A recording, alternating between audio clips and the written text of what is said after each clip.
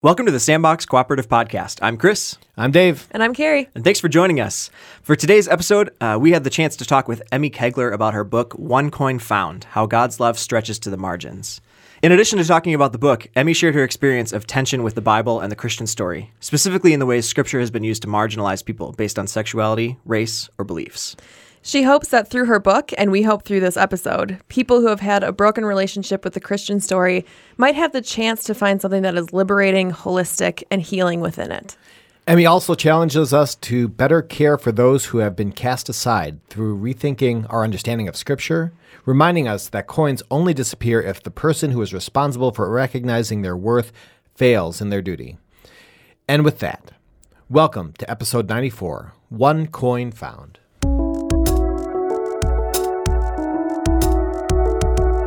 Welcome to the Sandbox.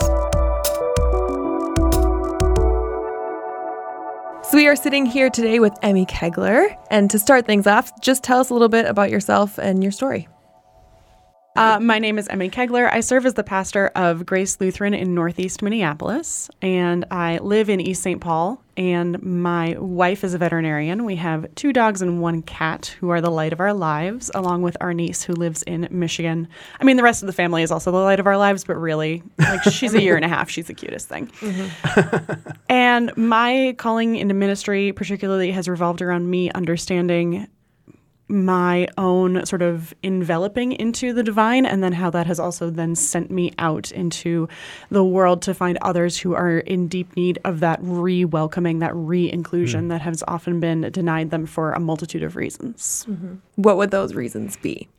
So primarily a lot of the work that I do is within the LGBTQIA community, of which I am a member since I have a wife. But also a lot of that work has then taken me into questions around racial disintegration within the church, around ableism and accessibility within the church, and also around different ways that church structure has enforced theological concepts as requirements and then started to shut people out whenever they had questions. Mm-hmm.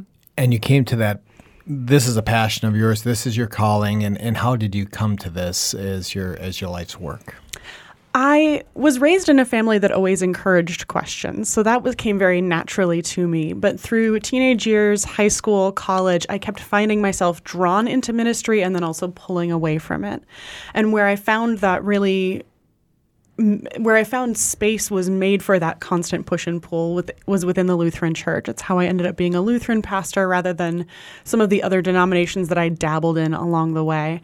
So a lot of my call to ministry has been about recognizing the work that God's been doing in my own life, and then having that open my eyes, wake me up to the way that work is longing to be done in others' lives. So then my work becomes, how do I create the space for God to do what God will do? So this calling that you have and this ministry that you're doing, what are the different facets that you have found that have been welcoming to people? How have people found welcome in your ministry? What have you done to reach out to people? One of the best gifts that I inherited just from the church that I've been called to, I've been serving at Grace for 3.5 years, is it's an old elementary school building that was refurbished by 3 churches that merged and became one single congregation, and then bought out the building and refurbed it into a community center, which means we're already in a building that is almost entirely handicap accessible. Mm-hmm. So we didn't have to worry about doing any building updates or about how to negotiate stairs. Like, we have elevators already built in. Everything on the first floor is flat. There's handicap parking very clearly marked in certain areas. There's wheelchair ramps from those areas.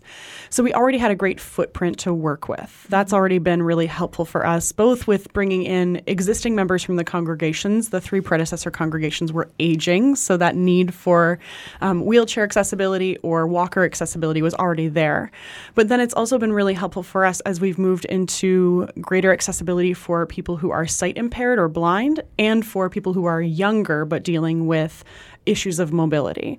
So that's been a huge space that we've still been growing into and still seeking to understand better how I, as an able-bodied person, can better lead and interpret in that space to make sure we have really stepped into that idea of creating a space where all are welcome, especially those who experience disabilities that either often restrict them from society or, conversely, disabilities that aren't as visible. And how do we adapt to that as well? Mm-hmm. So that's been one of the really big parts of what we do. The second thing, we've been having for 2.5 years now an evening gathering of LGBTQ people who identify as Christian or who are coming out of Christian traditions and trying to figure out what to do with their faith. Mm-hmm. And a significant amount of those people are coming out of more evangelical or fundamentalist traditions than our very Lutheran church. And so what that has invited us into is both a better understanding of our own theological convictions because of the way they come into tension with incoming evangelical or fundamentalist or conservative concepts. Suddenly the gifts of Lutheranism that have sort of been taken for granted in our congregation become much more clear as to how they can really break open Scripture, improve on scriptural interpretation, create better spiritual balance in people's lives. And second, it also helps us clarify some of the practices that we've been doing without thinking. We did a whole sermon series around the creeds because I had people who would come to me after morning worship and say, "Why are you telling me what I'm supposed to believe?" Because they were coming out of traditions where someone from on high, their very powerful church leader, had told them, this is what you must believe in order to be part of our church. And it was not the creed. It was something that was structured from within that church or within that denomination within the last 100 so years. And so presented with the creed, they said, look, I've already walked away from a church that does this. I'm not going to have you do it to me again. And I had to go, oh, okay, this is different. But also that's a really interesting perspective on the creeds that most mainline, cradle-to-grave Lutherans wouldn't ever think about of like, you're telling me what I have to believe. And not only that, you're making me recite it out loud with people around me who will notice when I'm not saying it. Like, this is weird. And I went, oh, yeah, okay, it is weird. Okay, so then that kicked off a whole sermon series on like, let's talk about the weirdness of that and make space for it and figure out what the creed has to say to us, both in its historical context, in the traditions that have been built around it in the past several hundred years, and then what it says to us now, including new interpretations of it. So that's been... what we're finding is we have these two-way gifts, right? As new people are coming in, they're bringing gifts and that we're able to draw from and then improve our own, our sort of original congregation's spiritual life. And then also the gifts that we have as a congregation are able to nourish people who are newly coming in. It's an alien concept to a lot of people. And I imagine God's an alien concept to a lot of people who might walk through your doors, and like, what is God? So when you talk about it, what are you talking about? I base it heavily in scriptural context, especially because for those people, and this is the majority of the congregation that I serve that are sort of newly adding into the congregation, the majority is coming out of conservative, fundamentalist, non-denominational evangelical contexts. So they're very familiar with God, with concepts of God, they're very familiar with the concept of Jesus.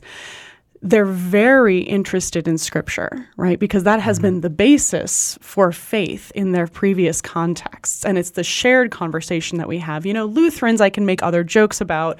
We have the connection of like Holden Village or when your church transferred over from the green hymnal to the new hymnal or anything like that. But the common language between myself and these people who are newly coming into the door into a Lutheran church is Scripture. And so I usually start there, and I especially start with the person of Jesus and the moves that God makes in Jesus to be liberative and to be reuniting. So how does Jesus set free? And also, what does salvation, which especially in the Gospel of Luke is a word that's used right along with healing or being made well. So the Greek word for salvation and the Greek word for healing, especially you can see this playing out in the Gospel of Luke, are the same word.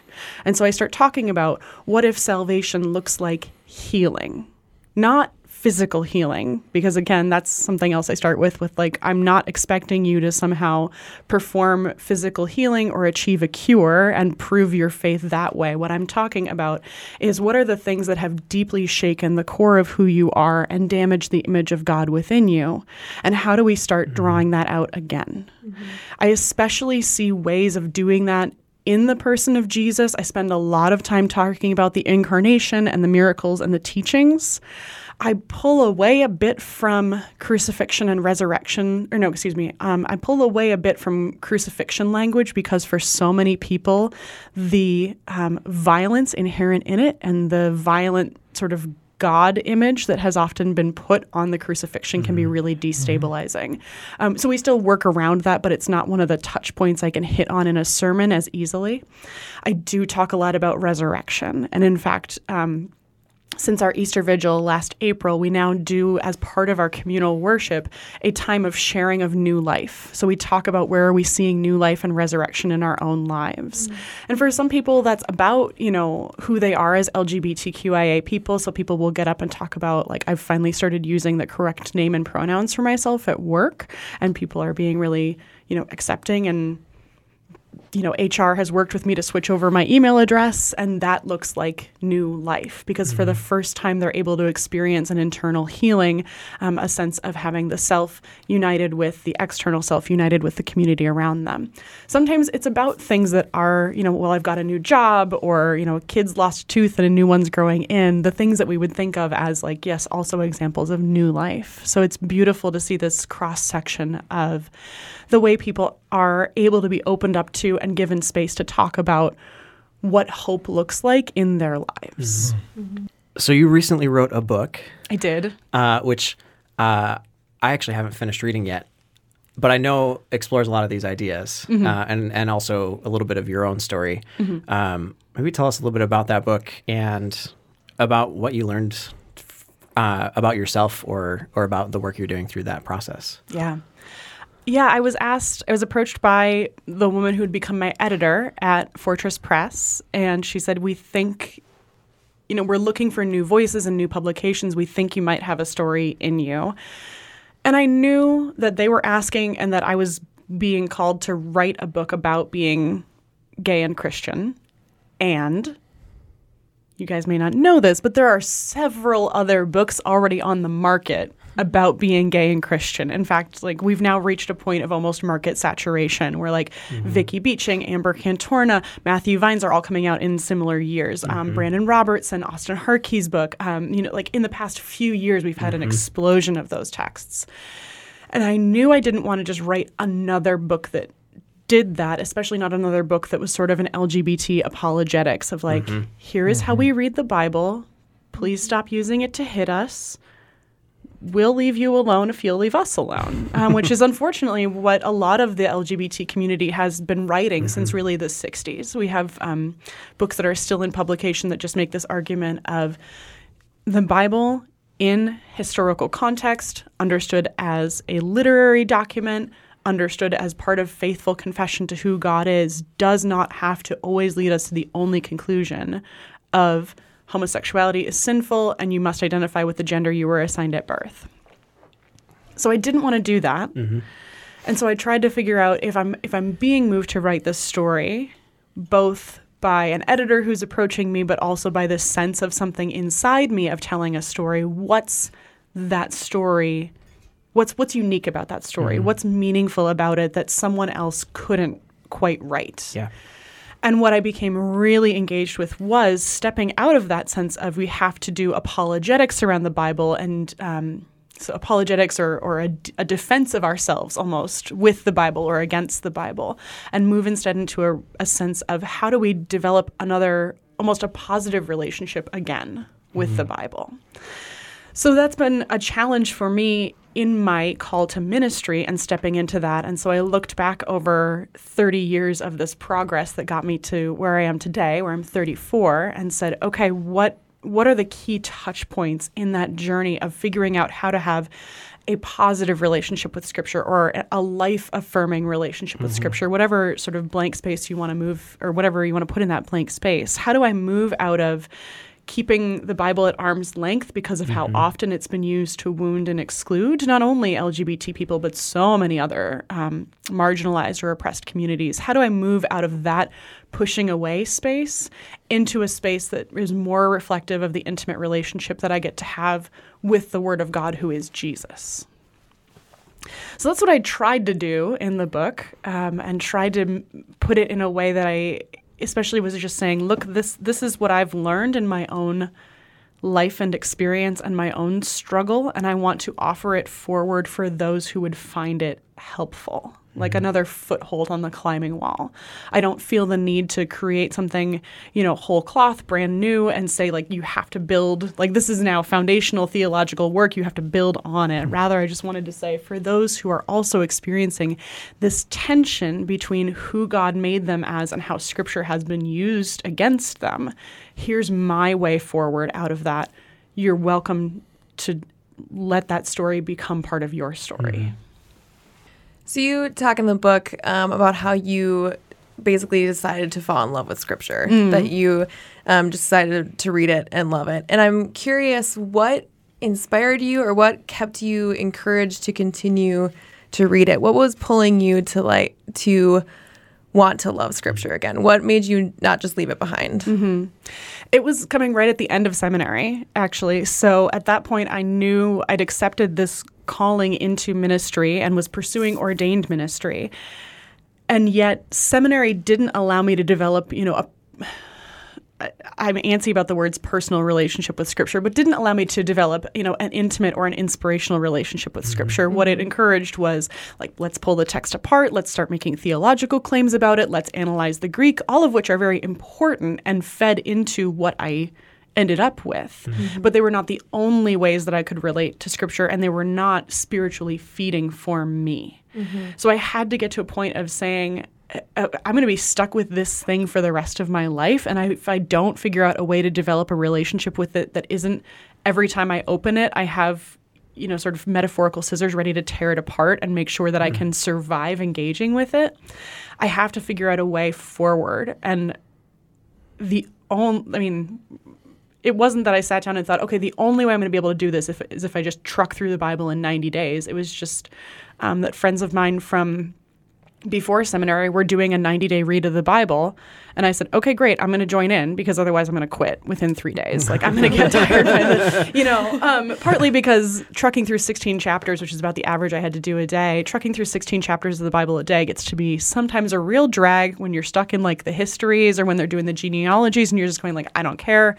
Game of Thrones did this much better. Can we move on? But also because for many years, every time I opened Scripture, I could feel my shoulders going up around my ears and feel my body tense up. And so I said, I know I have to have a system that I'm accountable to so that something will keep pulling me forward or I will quit. And so that was hugely formational for me. And it also helped that, it was the summer after seminary and I was just like, well, I'm not doing anything. I'm just waiting to find out where I'm going to be sent. So I'm just going to go for long bike rides and truck through chapters of the Bible while I'm sitting in a park somewhere where I can't, run to the library and go, like, okay, but what does this Greek word mean? Or what is this particular verse? How has Walter Wink interpreted this? Like, no, you can't. You just have to sit there and deal with the way it is as is and figure out, can I create a relationship with Scripture out of that? What would you say to somebody who says ancient words? What does it matter? What does any of this really matter for us today in 2019? One of the most important things that I notice when people say to me those are ancient words and they have no meaning for us today is the antagonism or the hurt that's sometimes behind them. So there are certainly people that do that because they just have an antagonistic personality and they're seeking to be troublesome. And I deal with people like that, especially online, quite often. But there are a lot of people who say that because it's the only way they've found protection from the book, right? The only way that they've found freedom from what Scripture has been used to do to them is to say, like, you know what, this is an old book made by a bunch of old men wandering around a desert. I don't care. Like, it's not real. It's, Kierkegaard is more real, or Nietzsche is more real, or Buddha is more real. And yeah, okay, that makes sense. So let's talk about that. Like, let's address the question from that angle of, like, let's talk about the pain rather than arguing, theological or philosophical concepts, because that's not where they're actually speaking. Like, the question is coming out there, but where the actual concern is so much deeper and maybe more raw.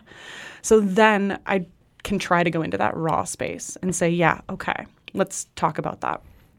And sometimes it's about, it's less about it's an ancient book and therefore unusable, but it's a book that's been misused so often. What do we do with it? Okay, let's pursue that question. Let's talk about the ways it's been misused and whether or not we can still find treasure within it. Sometimes it's about, well, people just made it up. Like, God didn't actually write this. It's just made up by people. Okay, great. Let's pursue down that road and talk about if fiction has the capacity to bear truth. Which is a really shifting question, right? Because almost every single person can say, yes, there's a book that I read as a child or as an adult that shifted my perspective, that has formed me for who I am, and it's not technically, quote unquote, true. And yet it's a book that I turn back to for inspiration. It's a book that has helped me connect with communities. It has helped me understand myself better and improve the way I act in the world. And even though it's not technically, quote unquote, true historically or philosophically, it has meaning for me. So sometimes that's when I tackle it.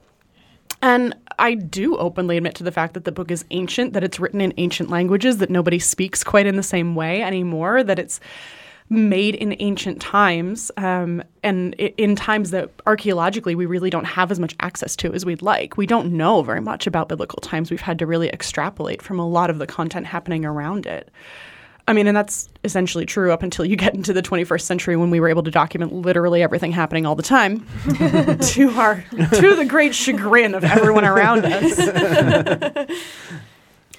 But I do talk about if the experience of people in ancient times of the divine, whatever that might be, right? And we come up with different names for it across theological and philosophical practices.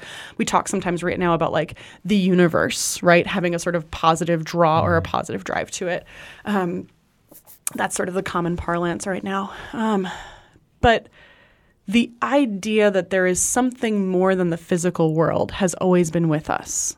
And so I think we can attend to the way that shows up in ancient times, 4,000 to 2,000 years ago, and then start asking, what about this is consistent with what we are experiencing or hoping to experience today? What about it is helpful? What about it is liberative if we assign it meaning?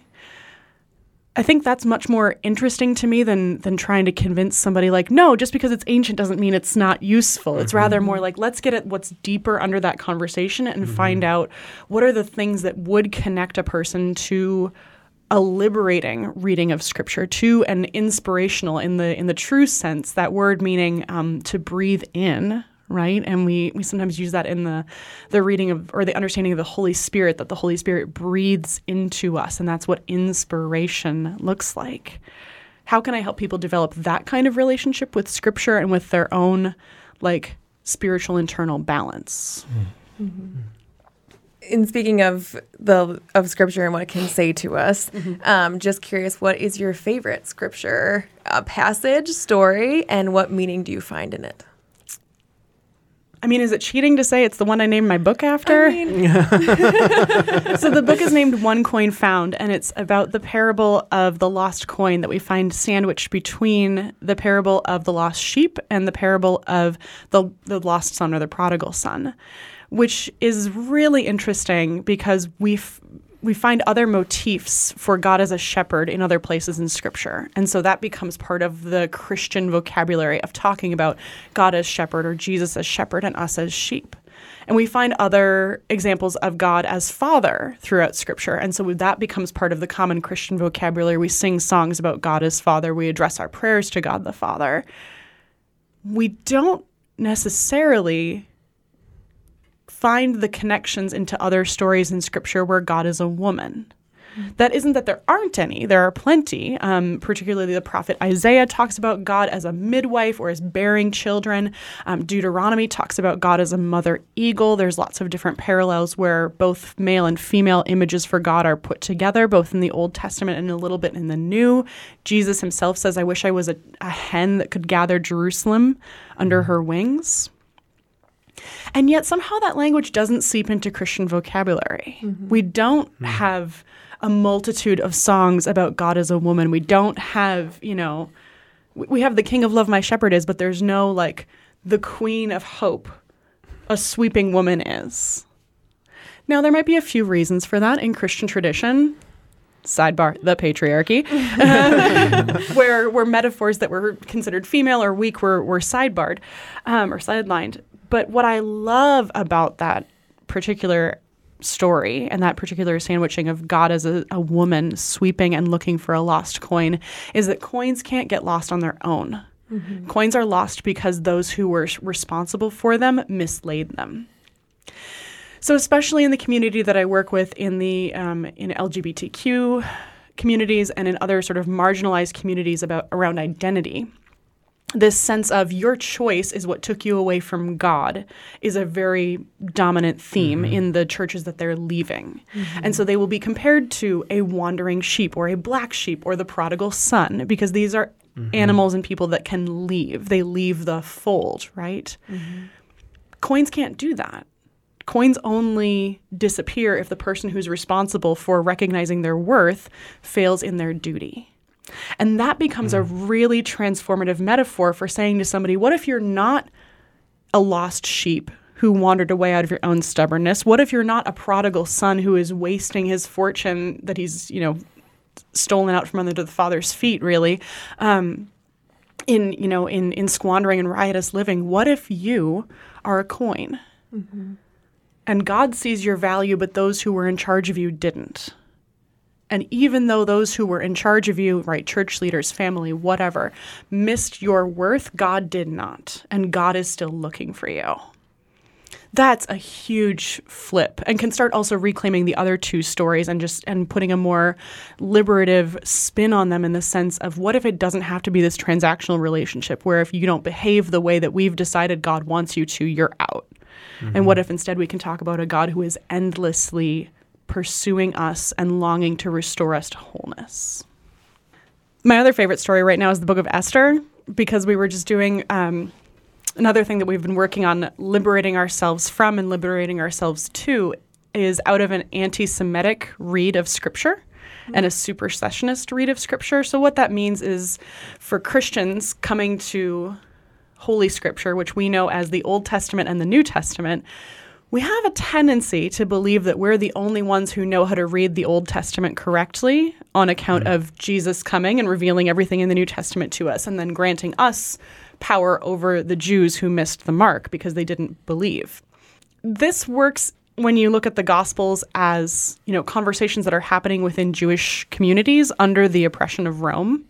It doesn't work so well 2,000 years later, when Jewish people are still just terrifyingly oppressed, even within our own country, where we're discovering, that white supremacy and anti-Semitism is still very alive and well. But also, within the shadow of the Shoah, the Holocaust, of knowing that,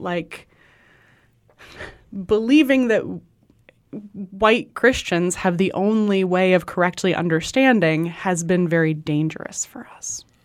So we've been doing a lot of work around better understandings of the Hebrew Bible, which is another way of saying Old Testament that is a little less about saying it's your, this is old, we are new. Right. We got the better part of this.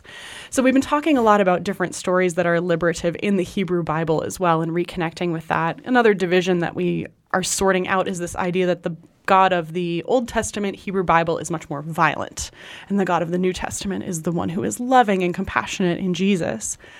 How do we start digging out those seeds? Because again, that feeds into this idea that we have the correct read. You all Jewish people have a violent God, and if you come over to our side, we will tell you all about love. When Jewish people don't experience it that way. Mm-hmm. The people who are standing outside of churches with giant protest signs that say, your queer priest is a whore, are not Jewish. The people who are proclaiming the hatred of God from on top of soapboxes outside the Twins Stadium, which I still feel like is just the wrong audience. I want to know how many converts they get. Maybe if there's a good night for the Twins, I don't know. But I've seen that where people stand and they just are proclaiming the wrath of God to descend upon all humanity. They are almost always Christian. Mm-hmm. We're the ones who like to peddle the wrath of God. And yet yet there's also this underlying message within Christianity of but we have the New Testament, and therefore we've been freed from this concept of a violent God. And I'm like, have we? Because I feel like we've doubled down. So we've been working that out as well. And so one of the books that I've been using to work that out, especially in our evening worship, is the story of Esther, because it's it's a story in Hebrew Bible, Old Testament, where the name God is not spoken and God does not speak.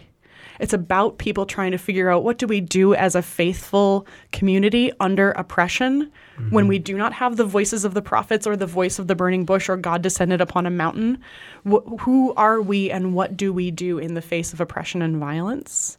And it's a story very much about the messiness of humanity that we, sort of try to clean up for Sunday school, where we say like, oh, Esther won the beauty pageant because she was so lovely. And you start reading the story and go, Esther got taken, along with every other beautiful virgin, into a king's harem and lived there forever. And that's gross and awful, and yet it's so true for how the world is, right? We don't have these perfect stories where faith somehow delivers us from the messiness and brokenness of the world, whether that's, sexual, violent, physical danger, ideological oppression. We don't have a faith that delivers us out of that. What we have is a faith that asks us, what are we going to do in the midst of it? And that book, I think the book of Esther, is so much more helpful for thinking about that, because it takes that very modern tone of like, we don't have God with us in a concrete way. What do we do now? So speaking of the book of Esther, where God, as you said, God doesn't speak, and reading through your book, where I'm sure you have experienced, as we have all experienced, times in our lives when God just feels silent and far away. What were the ways that you navigated those times, or the ways that you continue to navigate those times when God feels silent or far away, isn't speaking to you? One of the most valuable things in the past 6 years of my life has been my participation in Al-Anon, which is the 12-step group for families and friends of alcoholics. So AA was formed first, and then and developed 12 steps within that context. And then usually what would happen is men would gather for AA meetings, and their wives, who had to drive them because they'd lost their licenses due to DWIs, would just be hanging out in the parking lot or in the kitchen and like making coffee, and then they would start talking with each other. And over time, this develops into a community of support for people who are going through their loved one's addiction. Because it turns out that a lot of us who are very close to addiction, and I grew up in an alcoholic family, and I've also had romantic relationships with people who struggle with addiction. What it turns out, when you're very close to somebody who's struggling with addiction, you start to develop other addictive tendencies. So Al-Anon is a lot about trying to work out that own, like dig out those roots in our own lives. And in particular, what has been deeply helpful to me in times when I have felt lost or without direction has been going to 12-step groups and hearing what others have done at the same time when it really feels like a hurricane has hit their lives, or when they are living in the aftermath and going like, the choices that I've made are a mess. I don't know what I'm supposed to do with my life. I don't know how to move forward. And one of the core concepts within that is this idea of doing the next right thing. So instead of trying to figure out what do I do with the entirety of my life, which is, a terrifying question most of the time. Just slightly overwhelming. Even if you're in, the best of mental and physical and emotional circumstances, that's an overwhelming question. So instead, what do you start, the rephrasing and the reframing is to start thinking about what's the next right thing? What can I do in the next 5 minutes that is a right thing? And that phrasing of right is helpful because it kind of helps delineate between like, what are some of the things that I might want to do but would not be helpful for me, right? To lose my temper, to fly off the handle, to do something, self-destructive or other destructive. And to say, okay, but for 5 minutes, we're going to set that aside and try something that is more right, in the sense of what is more in tune with who I am, who I want to be, and what the world needs. That's been hugely formative for me in the times when I feel like God is silent, or I'm not sure what I'm doing with my life, or I think I've made a giant mess of my life. I can't tackle all of that at once, but what for the next 5 minutes can I do as if I was a healthier person, as if I felt stronger or more courageous? What would be the next right thing for me to do? So tell us about your book, and it was released recently, right? Yeah. One Coin Found, How God's Love Stretches to the Margins, came out in April this year. How has it been received? I mean, you've had a chunk of time now. How has it been received? You've had some book launches and different people have been reading it and responding to it. How has it been received? I've had really positive reception so far, which has been really great, and especially for people who who the audience was intended to be, which is great and also interesting. Sometimes authors, because now I'm part of this community of authors who talk about the process of writing and trying to figure out what our audience is. Sometimes authors find that their book is intended for a particular audience and then ends up resounding with another kind of audience that they maybe hadn't imagined. And so far, I'm finding less of that and more of this assurance that I did set out to find or to speak alongside other people who have this tense relationship with Scripture where they want to have a connection with it and yet through life experiences have not been allowed to have a positive or inspirational or affirmational experience of it. And that's where I'm getting all of this wondrous commentary where people say, like, your book meant so much. Your book really changed my understanding of Scripture. Your book helped me feel like I can be connected to God again. That has to be so rewarding. It's deeply meaningful. And the book has done fine as far as sort of expectations from the publisher. I've made back my royalties, which is very exciting and a bit unusual for a first publication, so that's great. And at the same time, when I was worrying about the release of the books, this was back in April of last year, I messaged the author of my foreword, Rachel Held Evans, and said, like, I'm stressing out about sales numbers. Like, how do you disconnect from this? And of course, like, she's a New York Times bestseller, so I don't even know why I asked her, because she would have terrible advice about it. But I said, like, I don't know how to sort of keep my mind centered on, like, the original audience and not explode into worrying about numbers and popularity and all that kind of, like, Amazon rankings and all that. And she said, remember that the gift is anytime your story intersects with someone else's story and it means something to them. And that has been so helpful to keep thinking about, individuals and communities and less about, the numbers, the rankings, the ratings, whatever, but to think more about, like, just those small turning points that keep happening in individuals and communities in different parts of the United States, especially because the book's in English, but, and how that can be part of a larger transforming of the world. It's giving the gift and surrendering the consequences. Exactly. Right? Yeah. Yeah. Cool. You mentioned Rachel Held Evans, and I imagine she might be one, but who are these influences who have just kind of fed you and inspired you to write? Mm-hmm. Rachel was absolutely one of them. Her book, Inspired in particular, was really, really meaningful for me. That's the last of her books that's been published, although I know they're working on releasing one that was in process. Nadia Bolz-Weber's book, especially Pastrix, her first, was really helpful in modeling a way of being fully honest about who I was and stepping into that. So rather than, like, trying to write like Nadia or trying to write like Rachel, like, how do I write more like Emmy? Right. My parents, my mom especially, grew up loving the writings of Anne Lamott. Yeah. And then with Anne Lamott, also Sarah Miles. So I think of those kind of like the West Coast wisdom. And so especially in that way of integrating theological reflection and personal experience and then internal reflection. I love the way that they do that and draw on so much of their life experience. And those are probably my top. But then also, I have been deeply influenced by a lot of really excellent science fiction and fantasy writing. And that idea of creating a world and figuring out how to pare it down to exactly the right number of examples and instances so that you can create a world that people feel fully immersed in but don't feel overburdened with the details.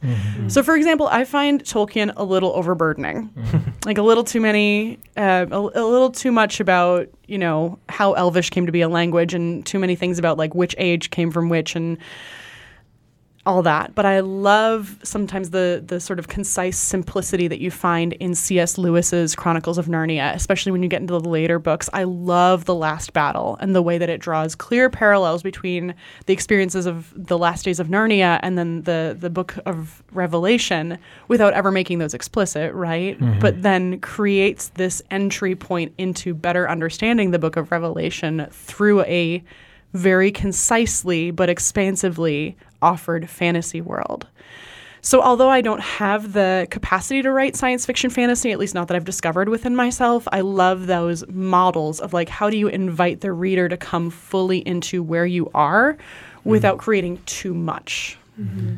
So C.S. Lewis, Nadia Bolz-Weber, Rachel Held Evans, I know there's a bunch more, but they're working through you in some way, shape, or form. And in this book, this first offering from you, what do you hope for? What I mean, like if somebody picks up this book next week now, what do you hope that they get from this? I still have two hopes for the book. I still have that original audience of like people who've had a broken relationship with Scripture for any reason to find the chance for something reunited. I'm also noticing, and I'm hopeful for how this might happen, the book being offered as an example of the existence of a faithful queer Christian person. Because since so much of the content we've had to produce has been defensive against Scripture, there's been a lot of sort of pushback saying, well, you just think that because you have all these defenses against Scripture because you're still trapped in your sin and you don't have a positive relationship with Scripture or with God or Jesus. And I think my hope still remains, and I know that people have tried to use this, I just don't have a story yet of someone's individual transformation. But I think the hope would next be that somebody who is very suspicious of LGBTQ people within Christianity might pick it up and see this is a person who identifies as queer and lives into that and also has a deep relationship with Jesus and with the Bible. And perhaps my belief that that kind of person can't exist was wrong. Our conversation about the parable of the lost coin reminded me of Psalm 23. It's a poem that many people are familiar with, regardless of their religious background. It's that "the Lord is my shepherd, I shall not want" poem. I've seen it painted on the walls of hospitals, cross-stitched onto wall hangings, and heard it recited many, many times. It's that one that people can often reach to in times of fear for comfort. It's the one that people hold on to. The poem ends with, "Surely goodness and mercy shall follow me all the days of my life, and I shall dwell in the house of the Lord my whole life long." And while that is a beautiful translation, it actually may be more accurate to say, "Surely goodness and mercy shall pursue me all the days of my life."